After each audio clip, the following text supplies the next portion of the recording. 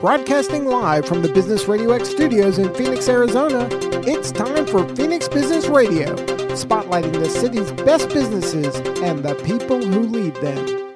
Hello and welcome to Phoenix Business Radio, broadcasting live from the Mac 6 Entrepreneurial Center right here in Tempe, Arizona, where we help you build businesses and connect you with the right people. I love it when we go off a little bit in the world of business and bring in our higher education professionals. And today, I could not be more excited to introduce you to a couple of members of the leadership team at University of Phoenix, one of my alma maters. We have Marc Booker. He's the Vice Provost for Strategy, and Sandip Bhakta, Vice President, Product Management, Career, and Student Experience. Welcome to Phoenix Business Radio. Thanks, Karen. Great to be here. having us. So happy to have you. I think we've had this on the docket for a while there, and you've had your PR team doing a great job connecting with us. I believe they're even listening today from the other side of the country. We hope so. That's the plan. And in a bit, we're going to have Chris join us, Herring, who is with Stride Incorporated. He had a meeting to attend to. I said, just slide into the studio when you get here, and we'll incorporate you into the conversation. So we look forward to Chris's arrival in just a bit. Before he joins us, I would love to hear from both of you. Let's first have either one of you or both of you talk about who University of Phoenix is. If somebody is listening or watching and they don't know who you are, they've been under a rock. But let's talk about who University of Phoenix is, who you serve, and then I would love to hear the backstory about how long y'all have been there and how your career led you to be in the positions that you are today. Okay, great, Karen. So I'll kick it off and talk about what University of Phoenix is. And University of Phoenix is the premier institution for serving working adults. We've been in existence for over 45 years. And we started by our founder, Dr. John Sperling. He started to create educational opportunities for adults that needed to go back to school. And back in 1976, when we were founded, that really didn't exist very much. And throughout our history and our time, we kept finding ways to serve the adults' needs. There's a quote that John had said about a working adult institution is not defined by walls of itself. It's defined by the lives of its students. And that's been our mission and our focus for many, many years, where most people probably know us as the quote-unquote online institution. And we were one of the founding institutions that went into distance education and online and have really carved out a niche for that, because that's where adults serve and look for their educational opportunities by convenience. They need to have convenience. They're balancing life, kids, jobs, family, whatever it is. And so because of that, we have always adapted our borders, whether it was originally school at nighttime to online to whatever will come next. We will be there to serve our working adult students. So it's an institution that's different than other institutions that are out there that may serve what is still called the traditional age, 18 to 24-year-old students. But it's a very unique place, and it's a very rewarding place, because watching adults who may not have had the original opportunity to go to college right out of high school or have had life happen to get their degree, advance their lives, advance their careers is just an amazing thing. And if you want to learn most about University of Phoenix, I actually invite you to go to one of our commencement ceremonies. If you see our students graduate and see the stories they tell and just see that energy, that's where you really get to know us and understand us. So. It's a great start. Anything to add to that, Sandip, or did he pretty much nail it? He nailed it. I think if I had anything to reinforce, I would just say that passion and strive that we have to really understand our student, our customer, and making sure that we're doing all we can to truly help them succeed, I think has been kind of that benchmark of University of Phoenix throughout its history. And it sounds like you're among the first in higher ed to really put the students first before the actual curriculum. And now when we have conversations like this with other higher ed institutes, especially here in Arizona, I feel like I'm finally now hearing them kind of the same thing. We're asking the students what they need, and we're designing programs and degrees around those needs. And so I think, people are starting to catch up a little bit. I am one of those graduates. I mentioned that early on, told you a little bit about my story before the on-air button went on. So you took me back to my commencement just a minute ago. I remember standing there in my cap and gown around my cohort study buddies who now have become lifelong friends. That was back in 97. And my fairly newborn daughter on one hip and holding the hand of my 2-year-old. And at the same time was an assistant principal for the Kyrene School District and had to go back for a master's degree if I wanted to continue advance, not only in pay scale, but also as a leader within the institute. So for me, there was no other choice but to do evening learning. And the idea of working with students alongside me from different areas and industries was a pretty powerful experience, especially because all I ever thought I wanted to do was be a K-12 teacher and an administrator. So to open up for organizational development was my master's degree, felt really powerful to be in a conversation over against case studies. Just again, really got to immerse myself into that education, and very proud of that experience. Well, So that's a great story, and yeah. I'm glad we're being recorded because I'm going to copy that and probably snip it and use it elsewhere. Very good. When we let you do that, I love that. You both, I believe, have been there for quite some time. Is that right? I think I've been there for almost close to 20 years now. That's a long Really time. close. And I've been there 22 years. Wow. And have you known each other almost the duration of time, been in the similar roles?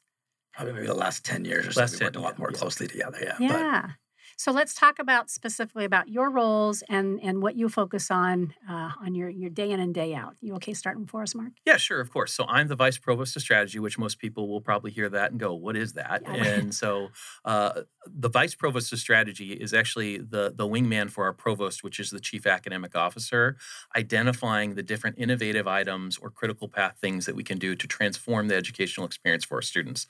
So on a day-to-day basis, I can be working on things from choosing different educational technologies to improve our classroom environment, working with our technology partners in order to improve our student services outcomes, and then running the gamut from preparing board materials, regulatory briefs, et cetera. So I'm kind of a jack of all trades, but the reality is it's really looking at what the future of what our institution needs from an academic landscape and pivoting and adjusting on those needs to again, serve our mission of making sure our working adults get the best education we can provide. It's been a long journey and it's been a great journey of 22 years. I actually started without any gray hair in my beard, taking calls just ordering transcripts. Students ordered transcripts from me. I was very process oriented, and I had no thought that I was going to be 22 years later in higher education. But the power of talking to the students and seeing the value of helping them achieve their dreams made me just want to continue to work for the university. And I've kind of gone where I've been called, and it's led to this point, really helping the institution in the academic and strategy space. So it's been an amazing journey, and I've been able to meet wonderful people like Sandip over here. I'm gonna cut and paste that story.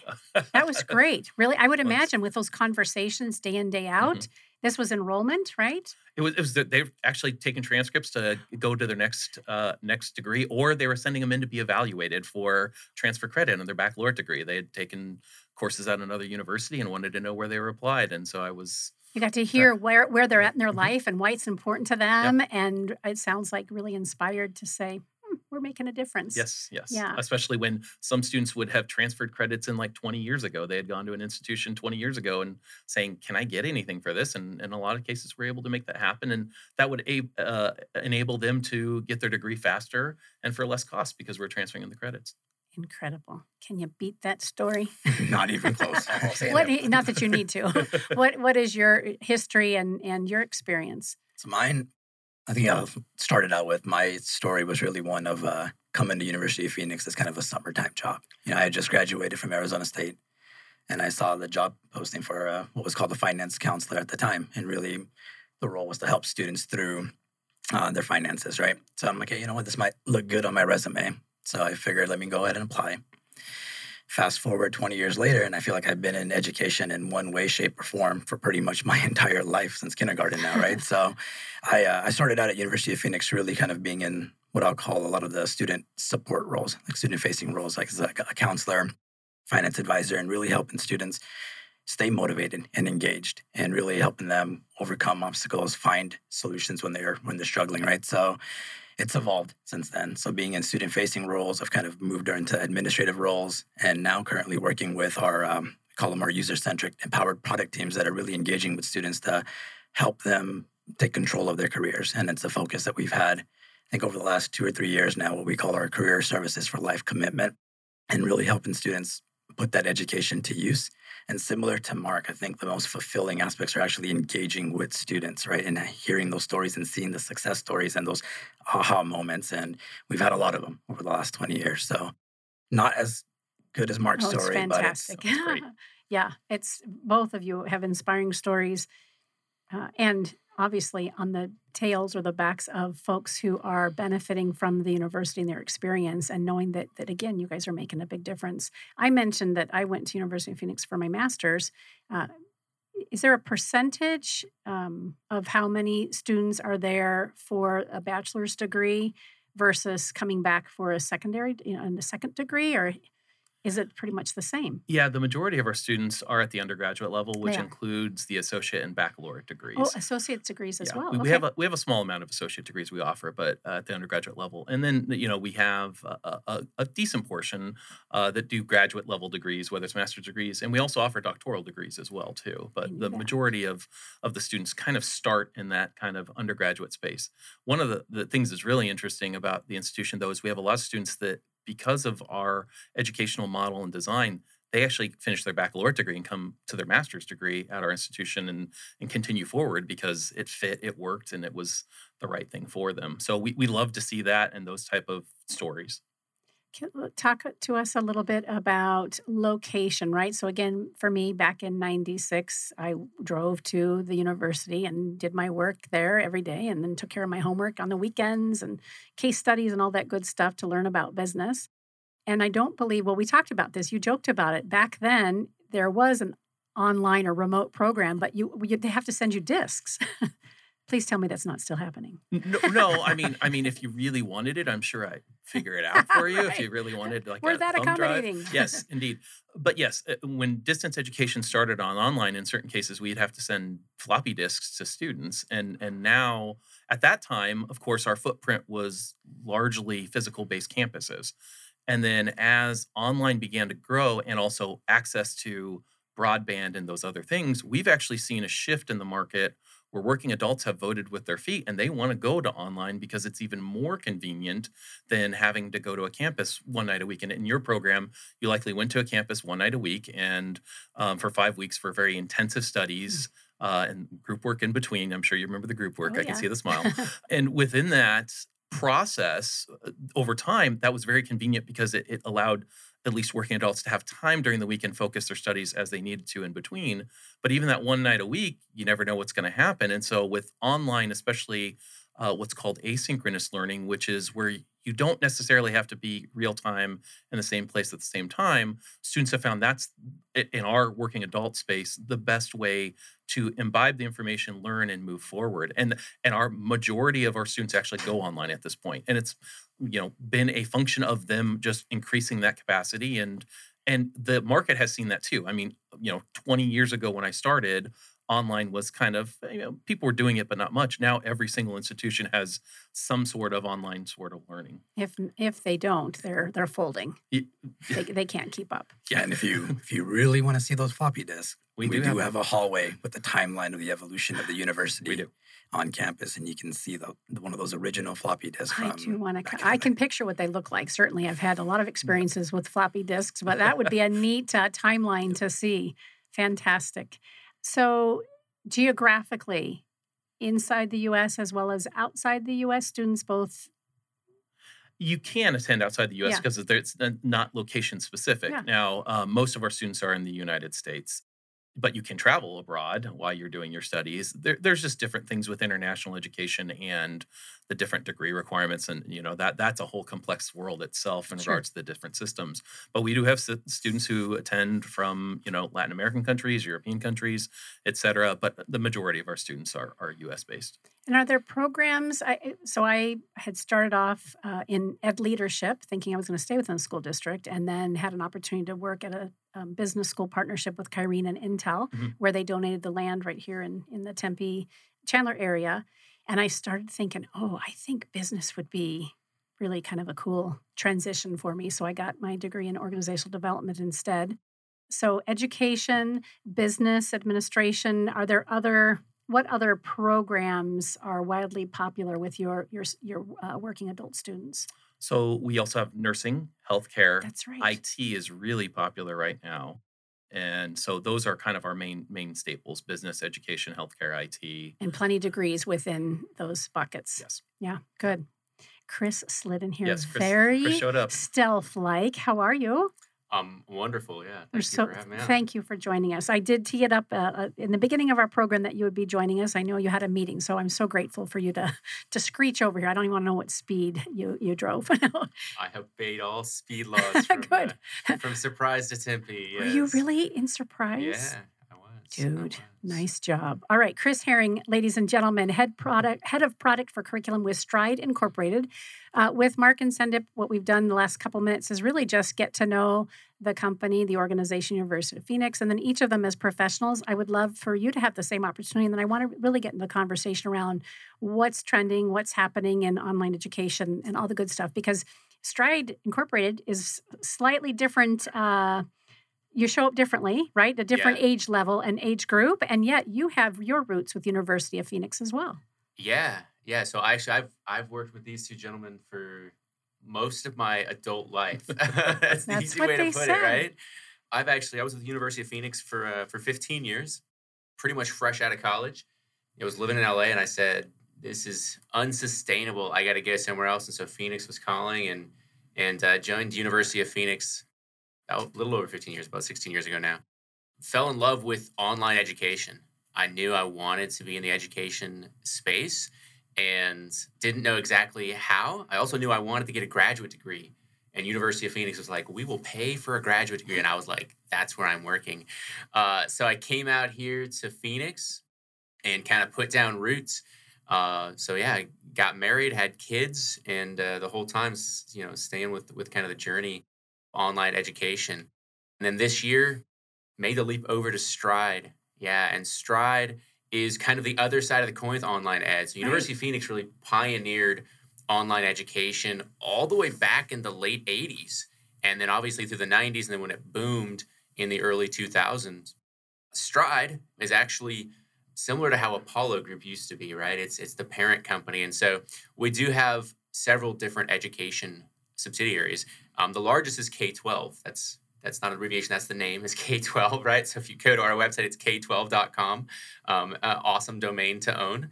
And so that's obviously focused on kindergarten through 12th grade, your traditional K-12 block. But just like University of Phoenix, it's overwhelmingly almost entirely online.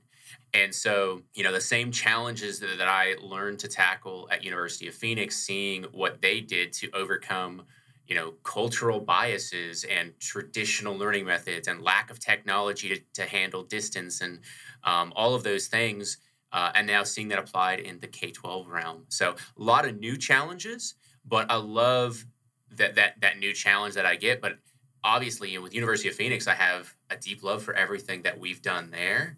And I think I had some people talk to me this week, like, you're going back with a company you don't work for, a university you don't work for, and you're gonna talk about them. But that's University of Phoenix is a unique place. It's an amazing place, and I love now that I'm at Stride, and I would say the same thing since being there, that there's this passion for education, to see things be done differently, to challenge the norms in a rapid fashion, and say we're going to take it further. And then when you get to that next step, take it a little bit further again. So University of Phoenix is amazing doing it with adult learners, at K-12, and at Stride now doing it with 5 to 18-year-olds is the next challenge. So, but I love it because that also means for me, I know that I'm going to impact people that are going to learn online the time they're 5 to the time they're 18.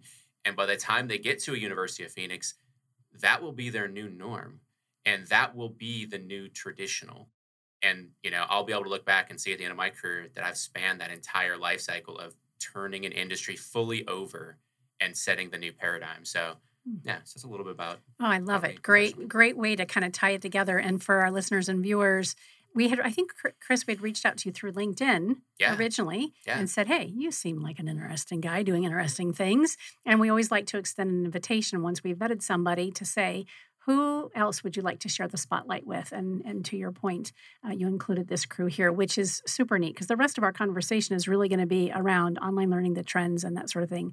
What I'm hearing in what each of you have shared is that education has now become more accessible for people. I mean, folks, of course, have to have internet and computers and that sort of thing. And we have a lot of great organizations, fortunately, and school districts working to make sure that at least our younger students have that accessibility. really people can learn from anywhere. You don't have to have a vehicle or live in a large metropolis area to get to a university or even to a school. I had shared about my Kyrene experience. I don't know if you're familiar with Pinnacle Education Incorporation here in Arizona. Back in the early 2000s, I think. I can't do my timeline. I was asked to be the vice president of school sites, 8 different physical sites here in Arizona that served students who weren't well suited or didn't feel comfortable in traditional education for whatever reason. Maybe they had a child when they were in high school. Maybe they were an athlete traveling. Maybe they, had some behavior issues. But they'd come to Pinnacle as one of the first charter high schools, and it was an online program. And I don't remember who we used, but I was responsible for that. So similar to the three of you, I've spent a little bit of time not only learning online education, but also being an advocate for it and helping people have access that they need. So this is a fun conversation. Let's talk about what's changed in the world of education since COVID. I feel like almost every conversation we have here now, a couple of years out on the outside of the heaviness of COVID, I know it's still there, of course. What have you noticed is changing in education since the pandemic? Good things, bad things, neutral things? I'll start. I think that, one of the things that's become really apparent to me, we all work in slightly different places, Marc, Sandip, and myself, in the technology side, in the kind of the new product, the innovation side, we have this concept, we call it crossing the chasm. It's this idea that when you do something new, like when University of Phoenix went online in the 80s and 90s, or K-12 education online now, when you do something new, there's early adopters, and then there's kind of everybody else. Mm-hmm. And there's this big gap in the middle. And at some point, people have to kind of jump over that gap bravely to show that, okay, this can work. What I think I'm seeing is that the pandemic kind of threw everybody into the Grand Canyon of disruption, right? And everything was different. Education, especially parents, students, teachers, administrators, everyone was forced into really uncomfortable situations. And I know from my own kids, my wife was running a preschool and kindergarten at the time, and it was all kinds of new problems, and she'd been doing it for a decade, and it was like everything was new. My own kids in elementary school, my nephews in middle school and high school, they were all going through these shared experiences. And what happened was it really sucked for everybody. Mm-hmm. It really, just universally, right? Nobody was ready for this. There wasn't technology. There wasn't enough bandwidth or hardware. There was no way for people in rural communities to succeed, right? And so, you went through this really, really challenging 12 to 18 to 24 months, depending on the state and county you were in.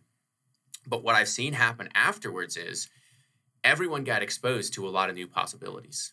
And now, especially in education, things that in the past would have been seen as really disruptive, and you really would have had to drive adoption, compared to COVID, they're not that bad. And so the acceptance of new technology, of new ways of doing things is way easier to get to.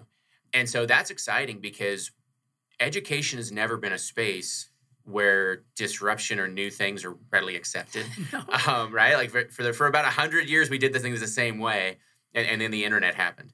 And so, the fact that we still use textbooks printed on paper, I think all of us are like, well, that's never going away. Actually, I think it's probably done. I think it really is. In some schools, it's done. Yeah. Yeah. So I think in the next few years, it's gonna be like you want to hold a book, and there's pros and cons, but the idea that we went from you had to have it, right? And everyone demanded it. And to now, in a course of a couple of years, nobody's asking for it. And it wasn't because they were pursuing it, it's because the pandemic forced it. We had no choice. Yeah.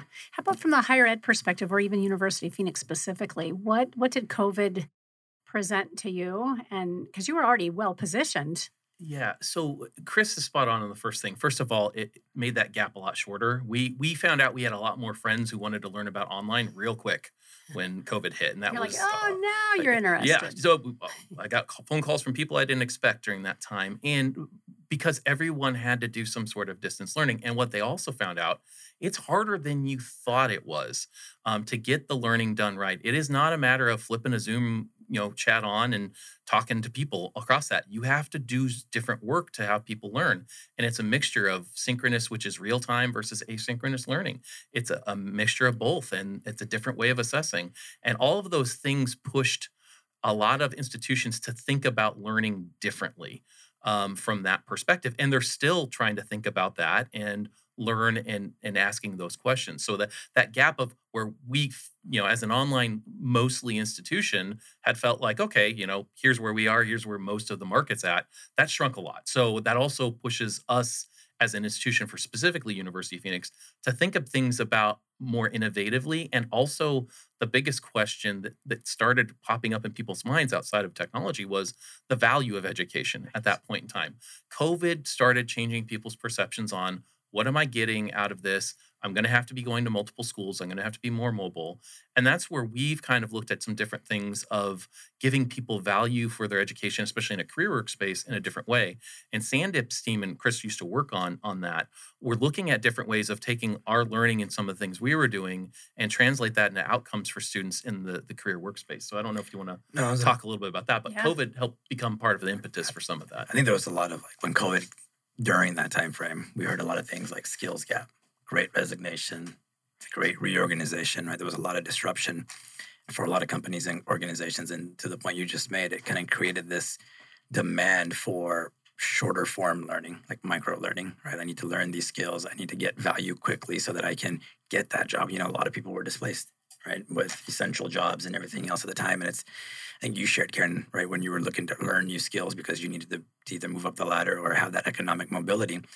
A lot of our students were in that same boat, right? Quickly, like, holy crap, I need to do something different. How can I get there as quickly as possible? So I think it opened up opportunities for, I'll call it, learning institutions to really kind of look at what it is that they were doing, not necessarily only to drive completion rates, but really focus on truly those learning outcomes. Is what I'm teaching ultimately helping my students, my customers, obtain what they're seeking in the end, which is that economic mobility, putting that education to use, right? So I think with a lot of that disruption came a lot of opportunity and a lot of good as well. I think that we saw that in the corporate world as well. Yeah, I think you saw it in the cultural at large, the individual seeking things differently from their own personal learning. But I think, from a workforce perspective, companies started saying, well, how am I going to upskill my current workforce who wasn't ready to be remote? Or maybe my company wasn't ready to be remote. And then how do I develop them now that I can't send them to a conference or I can't, they're not able to go to class or whatever it was.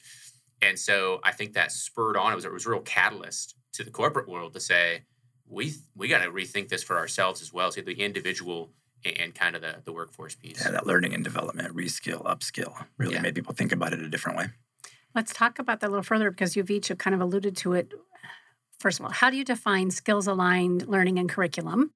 And why does that work for University of Phoenix? And I'm curious from a K-12 perspective, too, some of the conversations we've had with school district leadership, we are, again, changing the paradigm on how we teach. So can you define that for us again? And then let's talk about why that works for University of Phoenix. I'd love to hear the connection with K-12, too. Yeah, I'll kick it off in regards to what skills-aligned learning was. And to be clear, University of Phoenix was always teaching students skills and for the workplace because we were geared to working adults. But right before the pandemic started, we as academics sat down and decided to look at all of our courses and our curriculum and say, how can we take these courses and translate them into in-demand skills in the workplace? So you have a course in accounting, what are skills generally accepted, applied accounting principles, financial planning, et cetera. What are the skills that not only the marketplaces are looking for, but also talking to our faculty and industry advisory councils, like what is needed in the workplace? So we have a curriculum, we have a textbook, we can look at that,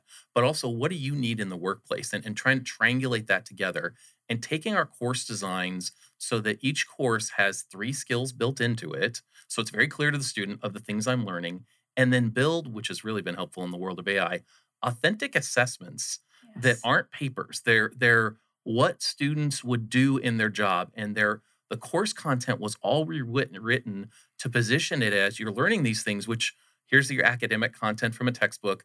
Here's your practitioner faculty who works in the field because we use practitioner faculty. And here's an assessment of things that you likely would be asked to do if you were doing accounting for, a company or a business or an organization. And we started that process in late 2018 to start doing that, not knowing anything else was going to happen. We just felt this is the right thing to do. And for us, as we like to use the word lean into who we are.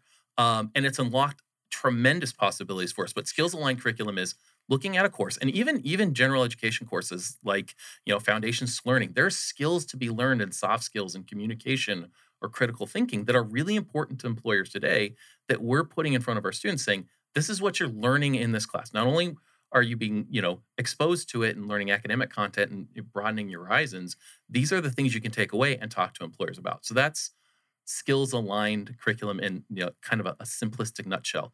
Chris and Sandip, I want to have you just chime in on some of those things in your perspective. No, I think going back to what we talked about earlier, being really student-centric, one of the things that we learned right away is that there's this mindset that students typically have where it's, I can't do anything now. And we call it inertia, right? Like, I got to get this degree before I can even apply for the next job. And oftentimes, I think there's statistics out there, Harvard Business did one a couple of years ago, like 42, 43% underemployed when they graduate. And we want to really kind of figure out what can we do to break that.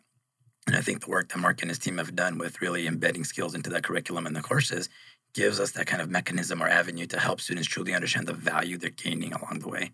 So from my perspective, with the product teams that I work with and worked with Chris on, is how do we really help students career early and career often is what we call it, right? Like career ready and career often. Career early and career often, right? Like leverage those skills and try to identify opportunities to put those skills to use so you start gaining experience while you're in school, right? So how do we break that inertia? And I think helping students understand that value they're getting with every course really helps to do that versus I only get value when I get my degree. Yep. This is the equity that you're gaining along the way so that when you get that degree, hopefully you have work experience to go along with that degree so you're able to step forward in that career journey versus taking that first step, right? I don't know if you want to add anything. Yeah, I would say one thing that I can attest to in my time at University of Phoenix was there's a level of empathy for the students that's really unparalleled from anywhere else I've seen. I'd kind of equate it to, like, if you've ever had really good healthcare, like you've had a healthcare provider that just, they understood you and they wanted to know who you were and they weren't just diagnosing and solving, right? That's kind of how I equate the leadership and the people at University of Phoenix. Why I stayed so long was because they have this deep level of empathy. And when that comes to this idea of skill gap and inertia, like Marc and Sandip were talking about, we came to this understanding of, putting ourselves in our students' shoes. And a lot of them are first generation students. A lot of them are, in their 40s and their 50s. They have children, they have jobs. And life is already tough. School is already new and foreign. That idea of inertia is more than even your typical 22, 23, 24-year-old college graduate has this inertia problem of what do I do next? But they also kind of have all of life in front of them, and they usually don't have all of that other going on. Our students have so much more, and so this idea of, inertia became just so important of if you've got a lot of things kind of holding a lot of weight there, it takes even more to get going forward. And so that's really where that started, that idea of understanding who they were and really understanding their life and what it's like for them. I think that was the key for me when we went down this strategy. It did start with curriculum first. It started with the learning and what are they learning? And then it came, okay, how do we help that make that practical to them? And how do they practically use that to take a step forward? I know we're going to talk about the career navigator that kind of came out of that thought process. But the idea really was we've got to help them get through. You can call it imposter syndrome, right? You can call it cultural bias. Nobody in my family does this. Nobody in my fill-in-the-blank demographic does this. And show them the possible and show them that, no, you can be more than whatever your common experience has been. And you don't have to wait for that. You can do it now.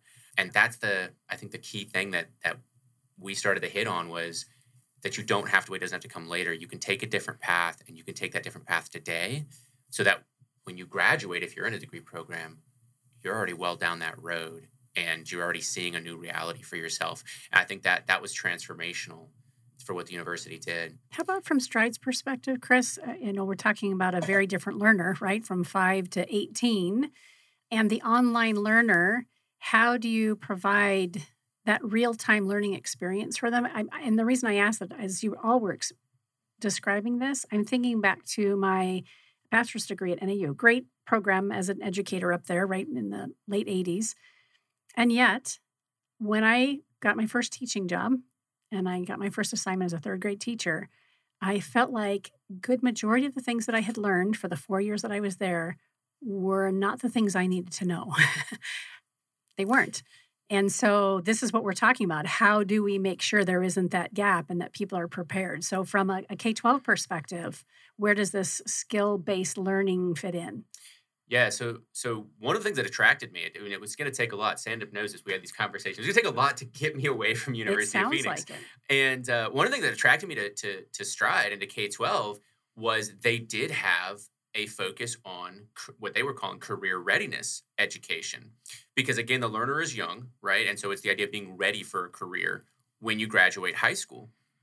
And so they have a whole career readiness track that you can go on. Now, it is customized. So different states will have different programs because there's different industries that are prevalent in those states. So what somebody does in Tennessee is going to be different than what they do in Southern California. And so it's very customized to the state, and it's very focused, similar to University of Phoenix, on private partnerships. So companies, corporations that are saying, this is our workforce need. This is what we need students to learn. So if you're going to go into agribusiness in Kentucky because they grow a lot of grass, that's kind of a niche industry. Well, agribusiness is different than semiconductor business. So here in Arizona, we're probably going to need some career readiness education on what is semiconductor business, because it's going to be a big deal for the next 20 years in Arizona with the investment in semiconductors. But in Kentucky, it might not be. And so the programs are going to be different. So those private partnerships are a big part of it. I think the other thing is the immersion and making sure that you're able to simulate that environment. So we are leaning in to some tech that, you don't do as much of at the adult learner because you can go experience it more. But if you're 14 or 15 and you're at home learning, so we're looking at augmented reality. So we're doing a lot with augmented reality with 3D models, and we're doing it in all of our curriculum. But in the career area, it helps a lot. We're also doing some things with virtual reality, which is becoming more and more normal in certain industries, in the defense industry and with the military. Also in healthcare, it's becoming super common. Any high stress reaction type job, it helps to train on those things because you can simulate real world environments where you have to react and respond. But that's some of the stuff we're looking at the K-12. It is a different challenge. Instead of just someone with a path and you're getting them to take a step, there is an element of exposure, especially if you're taking a kid from rural Kansas and trying to show them the possibilities. You do want them to expose to other things and see what are the other potentials out there. I will say we at Stride do have a different mindset on career pathing, and we do believe that college isn't for everybody. But that doesn't necessarily mean you should just go to a trade school either. There are other technical disciplines that you can lean into, and you can start doing that in high school. And that's really where we ramp it up, is high school. But we do have industry recognized certifications that we offer in Python, in JavaScript, in other disciplines, in healthcare disciplines. One of our subsidiaries is a medical training provider called MedCerts. You can take MedCert courses in high school. And so it's the same courses you might take if you don't want to go into a 4-year program, but you want to go into healthcare. You might go to a school like MedCerts. Well, we don't make you wait to leave high school to do it. You can take those same college level courses in high school. So that's kind of the approach we've taken, is helping expose them to different pathways. When they get into the later, sophomore, junior year, help them pick a pathway. And then if they want to pursue that with professional education, they can do that in high school, and they can become very career ready by the time they graduate. Super impressive. You had alluded a little bit to a topic that we're going to talk about, but I'm forgetting the name, that something was kind of born out of this whole thing. The Career Navigator. Can we talk about the Career Navigator? I'm looking through my notes as Chris is talking. I'm like, I know I saw it here somewhere. Career Navigator. Yeah, Career Navigator is a product that our product teams, Chris was a member of the team at the time, really kind of put together, and continues to evolve. But it's really about what we talked about, right? Helping students break that inertia at whatever point of the career journey they're in. And I think one of the things that we learned from that empathy and really trying to get that deep student understanding is that everybody's at different points on that career journey, right? Someone may be looking to move up that ladder. Someone may be looking to change careers and not really knowing what to do.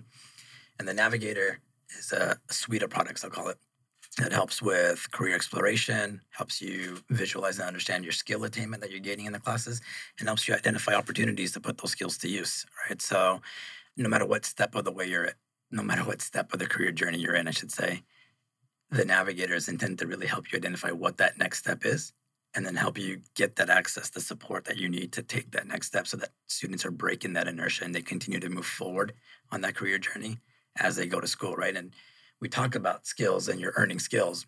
And I think that it's harder to kind of enjoy the journey if you don't know where you're going. You know, like a 5-hour road trip and you have no clue where you're going. It's rough, especially with young kids like we all have. Right. But if you know you're going to Disneyland, it's a little bit more fun, right? So I think when we're helping students identify what that next step is, here are the in-demand skills for those next steps.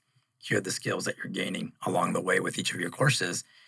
It kind of builds a little bit of that motivation I feel like that students need to kind of see that they're getting closer and they know where they're going, you know? That is really brilliant. I'm taking my thought process back to COVID again. In addition to owning Phoenix Business RadioX, I'm also a mind, body, spirit coach for executive leaders and typically mid-managers. And COVID, you know, it kind of had us all take this crazy pause we spoke to. And people were kind of shaken to what's next for me. And when we lose sight, to the point that you're making, Sandip, when we lose sight of what's possible for me, and if I can't see what's out here and I can't see myself in it, I'm lost. I'm flailing. So how brilliant that you've got this navigator to help people kind of tether themselves to what's possible for the future so that they can then, when the work gets hard or the difficulties take place or the learning is challenging, at least I have this out here that I can see where I'm headed. It's brilliant. Exactly. Brilliant. Anything to add around the navigator? Yeah, one of the superpowers of the navigator is built around the data that we created. So as Sandip talked about the journey, going Perfect. back to how we designed the programs and the courses, each course has 3 skills tied to each credit hour. So you remember 3 credit courses always in the semester, Yep. 3 credits, 3 skills you earn in the course. You see a map of that from the beginning when you start your degree program, and that feeds all of the career tool engine. So as you complete courses, earn those skills, that feeds that engine. And one part of the career navigator is a job recommendations engine. So if you have X, Y, and Z skills, it scrapes different job postings that are out there and says, hey, you've now earned XYZ skills. You want to look at that. And that changes, the biggest thing for us, changes the value proposition for students, where they are feeling value, not for 4 years away from when they graduate from the degree, which we want them to feel, but they're getting that value along the way and seeing how that translates into other things, to whether they want to advance their career or happy with their career or build for the future. All of this was kind of systematically designed in order to do these things in the future and other things we probably haven't thought of. And that was, I think, one of our biggest wins of saying, this is how we're going to do this, and it's going to feed everything he builds. And as a product model, when Sandip and Chris talk about product, that brings not only the academics, but the technology people together. It's not handing things over a fence, which is another amazing thing that we're doing as an institution. And that's why Sandip and I are locked arm in arm, and he's had a great time, I think, working with me because I have with him. And if he answers differently, we'll cut that part. You can kick him under the table. I'm a little too far away. Yeah. No, I feel like you just kind of touched on it a little bit, right? That personalized learning. And then that learning becomes meaningful to me because I know where I'm going, but it also as an institution and you as a provost side, right? You're geared towards, you're invested in me being successful, right? Your focus isn't just how do I get you to graduation and how do I drive completion rates, but it's more about how do I best position you to be successful. And, being in the K-12 space, I actually thought about you this week. I had a parent-teacher conference, if I can share the story real quick. Yes, please. And Miss Nelson, New Vistas, shout out, I do pay attention at the parent-teacher conferences, but she talked about leveraging data. Right, it was a little bit different data, but she had kids in her class that were a little bit on the younger side, right? It's this kindergarten. But she had the kids that were born a little bit later in the year, so they're younger. From the data that she got from their preschool teacher, she was able to adjust her learning plan, right? She's like, hey, normally I have 30 to 35-minute sections, but I know I have younger kids, and I know their attention spans are a little bit shorter, so I'm reducing my sections or my portions to 15 to 20-minute sessions so I can keep them engaged along the way. And my light bulb went off of like, look at leveraging data to adjust your teaching style, right? Because your focus is on, I want them to learn, not my job is just to teach, right? So I think one of the cool things that I hope that we continue to see is really breaking of that silos, right? The K-12, and it's existed, and I'll be the first to admit it.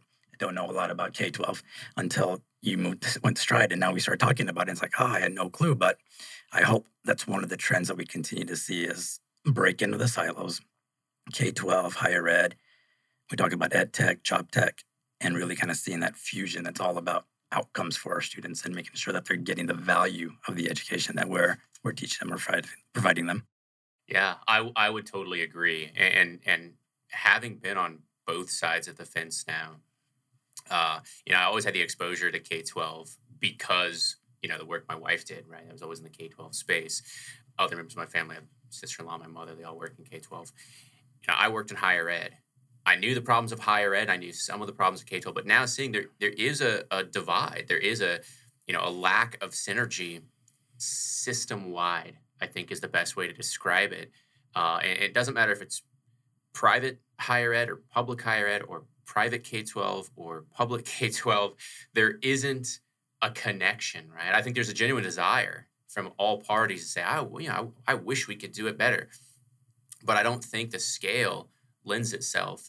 University of Phoenix, I knew the challenges of 50 different state regulators. We had that constantly, right? We had, for this program in this state, you got to add this class or these 3 courses, or you can't say this, or you have to use, even sometimes different systems. I have the same thing at Stride with K-12 is we have different platforms in different states. We have completely different curricula in certain states. And so I think, if you talk to 2 superintendents of education in 2 different states, they would totally be on the same team and doing things totally different. And so we've had the issue in the past, the Common Core, right? That was something in K-12. It was supposed to do this alignment of all the states together, and then that would lead to a common understanding for higher ed. And it didn't work at all, right? It's kind of best intentions on a road to disaster. And so I think the desire is there, but I'm an advocate for the private sector. And I'm passionate about that in education because it becomes a political hot topic. When you bring up University of Phoenix, not everybody is enthusiastic about the work we do. They're not, right? Same, I would say, with private education. Some people do not believe that's where education should go. I love the experience I've had professionally because I get to talk about it from experience. I grew up in public schools. My mom still works at the LA County school I went to. It was not a safe school. It was not a good school. It's not a well-funded school. And so it's not like I came from a private school background or some other privileged background. No, I came from a school that was struggling in a place that's struggling, and my mom's still there working, 20 years later. And so having that background and saying, but I also know that even private tax-paying institutions can really contribute to the greater thought process, to changing the narrative for everybody. I think we're tempted to take this altruistic approach sometimes of public is for everybody's good and it's the only path to equity in education. And I actually think my career path has been proof that University of Phoenix and Stride and other organizations like that actually play a vital, irreplaceable role in changing the narrative and kind of advancing the ball forward in education. So yeah, I'm super passionate about it, as you can tell.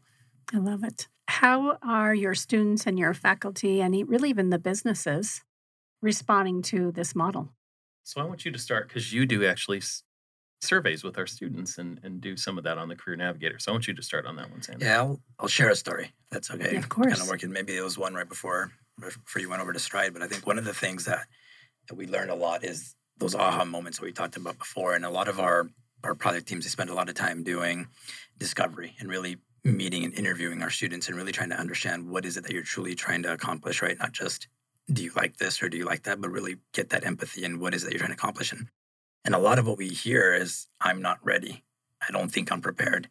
I'm not confident, right? It's not my time, to your point. I'm juggling a lot of things and it's easy to put it on the back burner, right? I'll get to it later. I need my degree first. And for me, seeing the scenarios and the situations and the examples that I think we shared usually every month on our calls around those light bulbs clicking for students, where I think there was one, I won't use her name, but where she talked about she had applied for jobs and she had been rejected. And she made up her mind that I'm not going to apply again because I need my degree. No one's going to see me. No one's even going to interview me until I have my degree. But she went to our Job Explorer and she saw these jobs that she hadn't seen before. And she saw the skills that were in demand. And she also saw the skills that she had checkmarked for her, Because it was laid out in front of her. It was laid out there in front of her of, hey, these are the skills that are in demand. You have these skills. Here's what you need to be able to articulate that value, right? And it gave her that confidence, said, you know what, let me apply. And she ended up getting that position. She's a manager at that logistics company. Actually, maybe forget the name of the company. It's not in Arizona. That's what to say. It's right down the road. But it's she's a manager at a logistics company, and it was all because of a simple thing of confidence.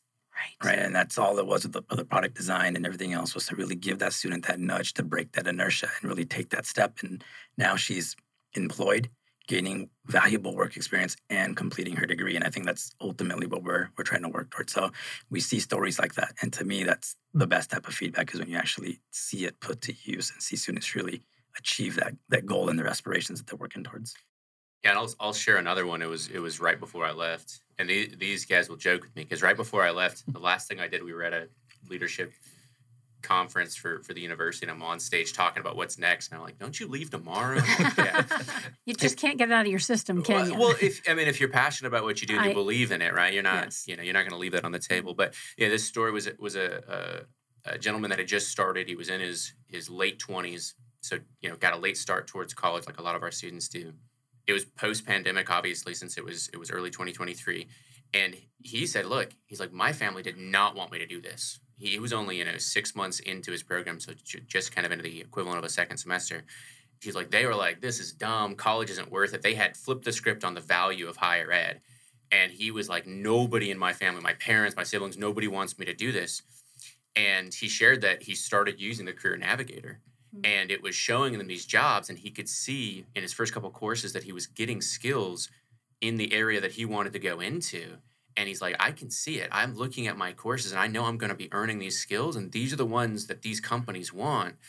And he, his words, which we didn't ask for this, was him kind of like sharing effusively and kind of organically. He's like, I made the right decision, and I know they were all wrong.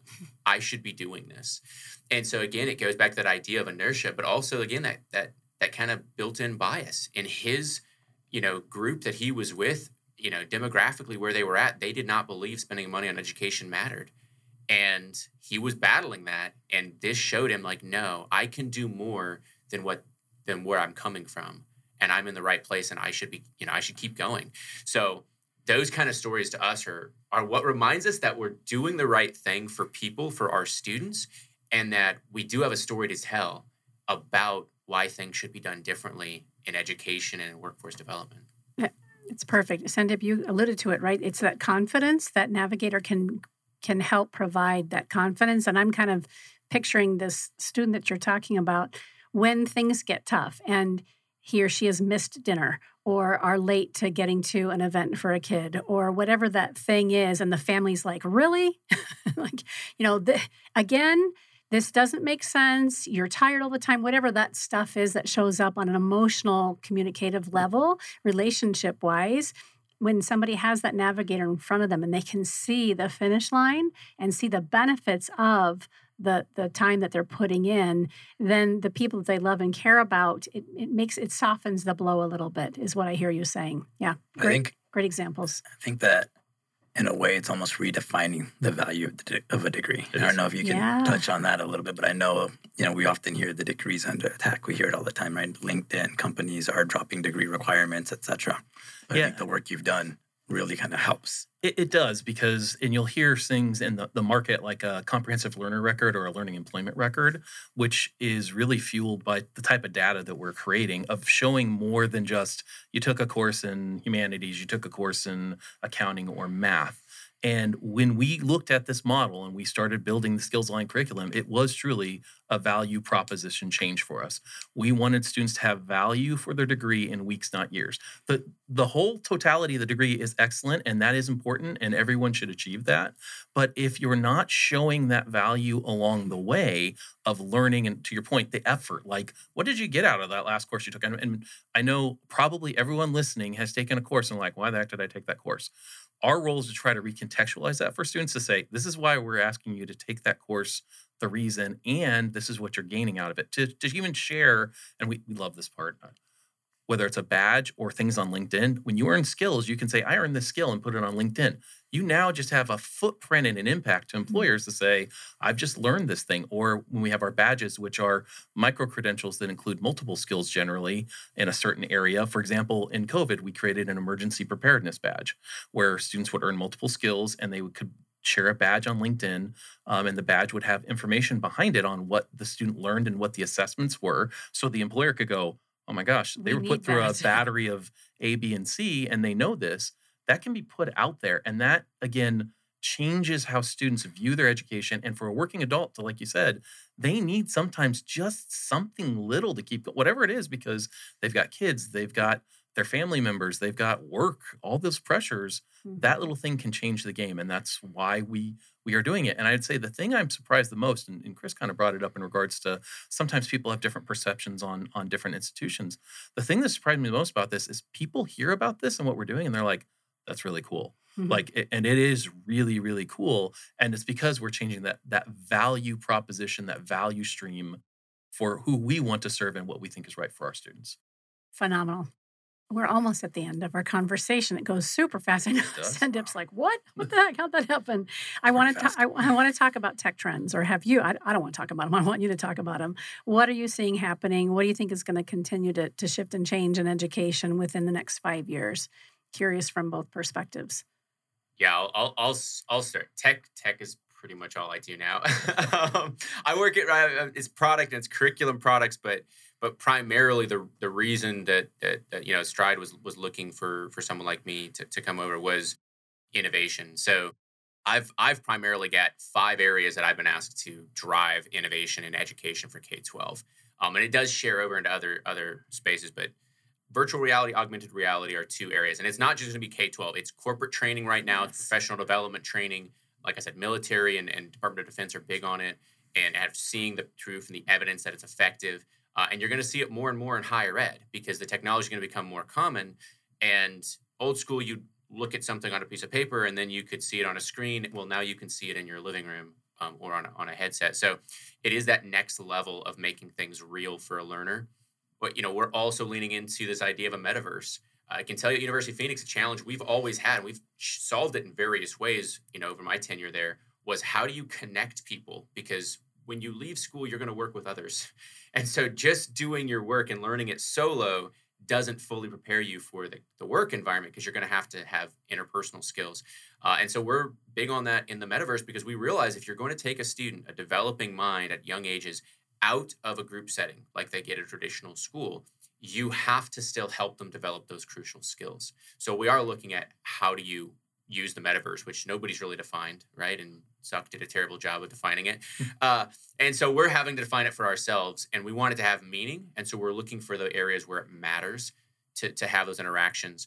If you're looking for something you want to go on our website and look at our K-12 zone. It's brand new this school year. It's obviously September. Our schools just started in August. Some of them are still starting in September, but they're getting their first taste of this new K-12 zone where students for the first time virtually can go to an actual virtual school that has a library and an art gallery and a study areas. They have counseling areas. They can talk to teachers there. They can access tutoring, but you're doing it together. So you can run into another student and actually have that conversation about what's going on. That's new. And then the biggest thing, and I want to know, because I've been gone for long enough now from University of Phoenix, I want to know what you all are doing with it. For me, it's AI. I know it's buzzworthy, but we're leaning in heavy at Stride in every capacity. We're asking all of our brands, all of our departments, lean into AI in meaningful ways. I was 10 minutes late joining here because our CEO said, can you present to our executive team? 2 weeks ago, we did our first AI-only hackathon where everything had to be AI. Got some great concepts that we're taking forward. We're actually going to build out over the next 8 weeks. And it was a lot of fun, but it also showed just the potential of all these ideas that were just tons of different versions of AI coming together to build out a concept. It's going to change things a lot. We're putting up the guardrails. I did the hackathon, and the next week, legal put out their guidance. Right? Right. Little cart before the horse. And so now we're going, okay, are we good with these policies? But AI is huge. And what we, I think, all know is the access to information is at that next level. The internet was that first level of removing the barrier of distance and access. AI is the next one. Anybody can go on. I think the top thing on GPT, right, is to explain it like I'm a 5-year-old. Mm-hmm. Any concept, no matter how complex now, somebody can try and access and understand. The challenge, I think, for institutions like University of Phoenix and like Stride are how do you wall that in enough to make it beneficial? Because if I go and ask AI and they get it wrong, I have no way of knowing, and then everyone has no way of knowing that they're all wrong. And so that's a challenge we're looking at is creating scalable uses of AI that bring education in the right contexts to the right age levels in ways that are truly engaging. So it's not just the buzz of AI that we're working with. We're bringing real products to life. I think you'll see more of it if you follow K-12 or Stride. You're going to see some AI products emerging very fast. And we're super excited about it. I can tell you, I'm already testing some of these with my own kids. And definitely exciting stuff in the future of education with AI. Yeah, so to jump on the AI topic, so we might as well go there, because when you talk about trends in education, it's pretty much AI at this point in time. Yeah. But the biggest thing about AI, and we just did a survey at University of Phoenix and found this out, most people don't have a great understanding and awareness on AI, the different models, the tools, and what it can do. And that's creating some fear in regards to how to use it, when to use it, why to use it. And so our biggest item at University of Phoenix is actually trying to teach students responsible use, not slapping hands all the time. You know, in high academia, you kind of hear this thing like AI, everyone's going to cheat. And it's like, I don't know if that's totally true. But we can also give people assignments and things to incorporate AI as usage of the daily life. For example, in a lot of marketing companies today, they use AI to come up with pitches. And we have an assignment, and I love this.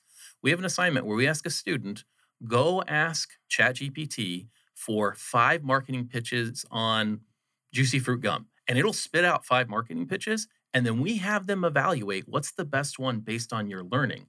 So first of all, they can't duplicate that assignment because the pitches are all going to be different. Second of all, it teaches them how to use AI responsibly. And third of all, we get to see what they would do in a real life environment, because that's a real life skill activity. And so there's a lot of opportunity in relation to building curriculum, creating question banks. There's a lot of things that AI can power, but one of our focuses with AI as a trend is also teaching people what it can do, where it is, what it does, so that we can build that responsible use and people not be afraid of it. And the critical thinking aspect of it. Right. Yeah, it's take out the baseline stuff that typically takes us a lot of time, have that done for you, evaluate it. Right. Now think critically and responsibly. Yeah, I was going to say, I'll stay on the AI bandwagon, but they took all the good stuff. But the only other thing I would add to it is, like you talked about the different uses, but I think there's also that opportunity to really kind of blend that ed tech and job tech again. And I know working with the space that we were in, really look at how we can use AI to help students prepare for that next step, right? And whether it's interview prep, whether it's generative resume building, but really putting those skills in applicable ways to help them advance in their career. So I think there's a lot of exciting opportunities in that space as well, in addition to everything they talked about with the personalized learning experiences as well. Yeah. So good. I feel like there's a chapter 2. We need to have you guys back in another time. This has been fantastic. And I really do appreciate you making every solid effort to get here in person. We had offered, and you had asked for a remote opportunity, bring you in on the screen up here, but I said it would just be so much richer if you can be with us. So thank you for making that commitment. It means a lot to me. Before we fade out, I would love to have each of you share your name, the role that you play at the organization you serve, and how we can stay in touch with you. I'm assuming LinkedIn is a great place, in addition to the website as well. Can you start for us with Stride, Chris? Yeah, Chris Herring, head of product for curriculum products at Stride Inc.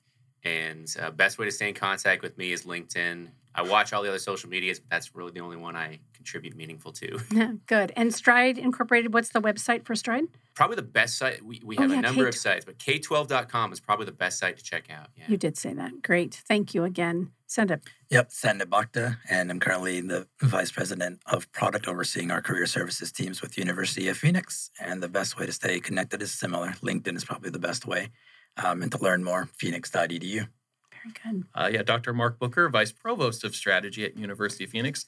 LinkedIn, just like Sandip and Chris. And for information, phoenix.edu. Or if you want information about the institution as a whole from media, phoenix.edu/media. So good. Thank you, all 3 of you, for spending your afternoon with us. I have learned a boatload, and I feel like I got to reach back into my roots as an educator and a student myself. So thank you for that walk in history. You've been listening to Phoenix Business Radio, broadcasting live from the Mac 6 Entrepreneurial Center right here in Tempe, Arizona. Some media leans left, some lean right, and we lean education and business. Thanks for listening.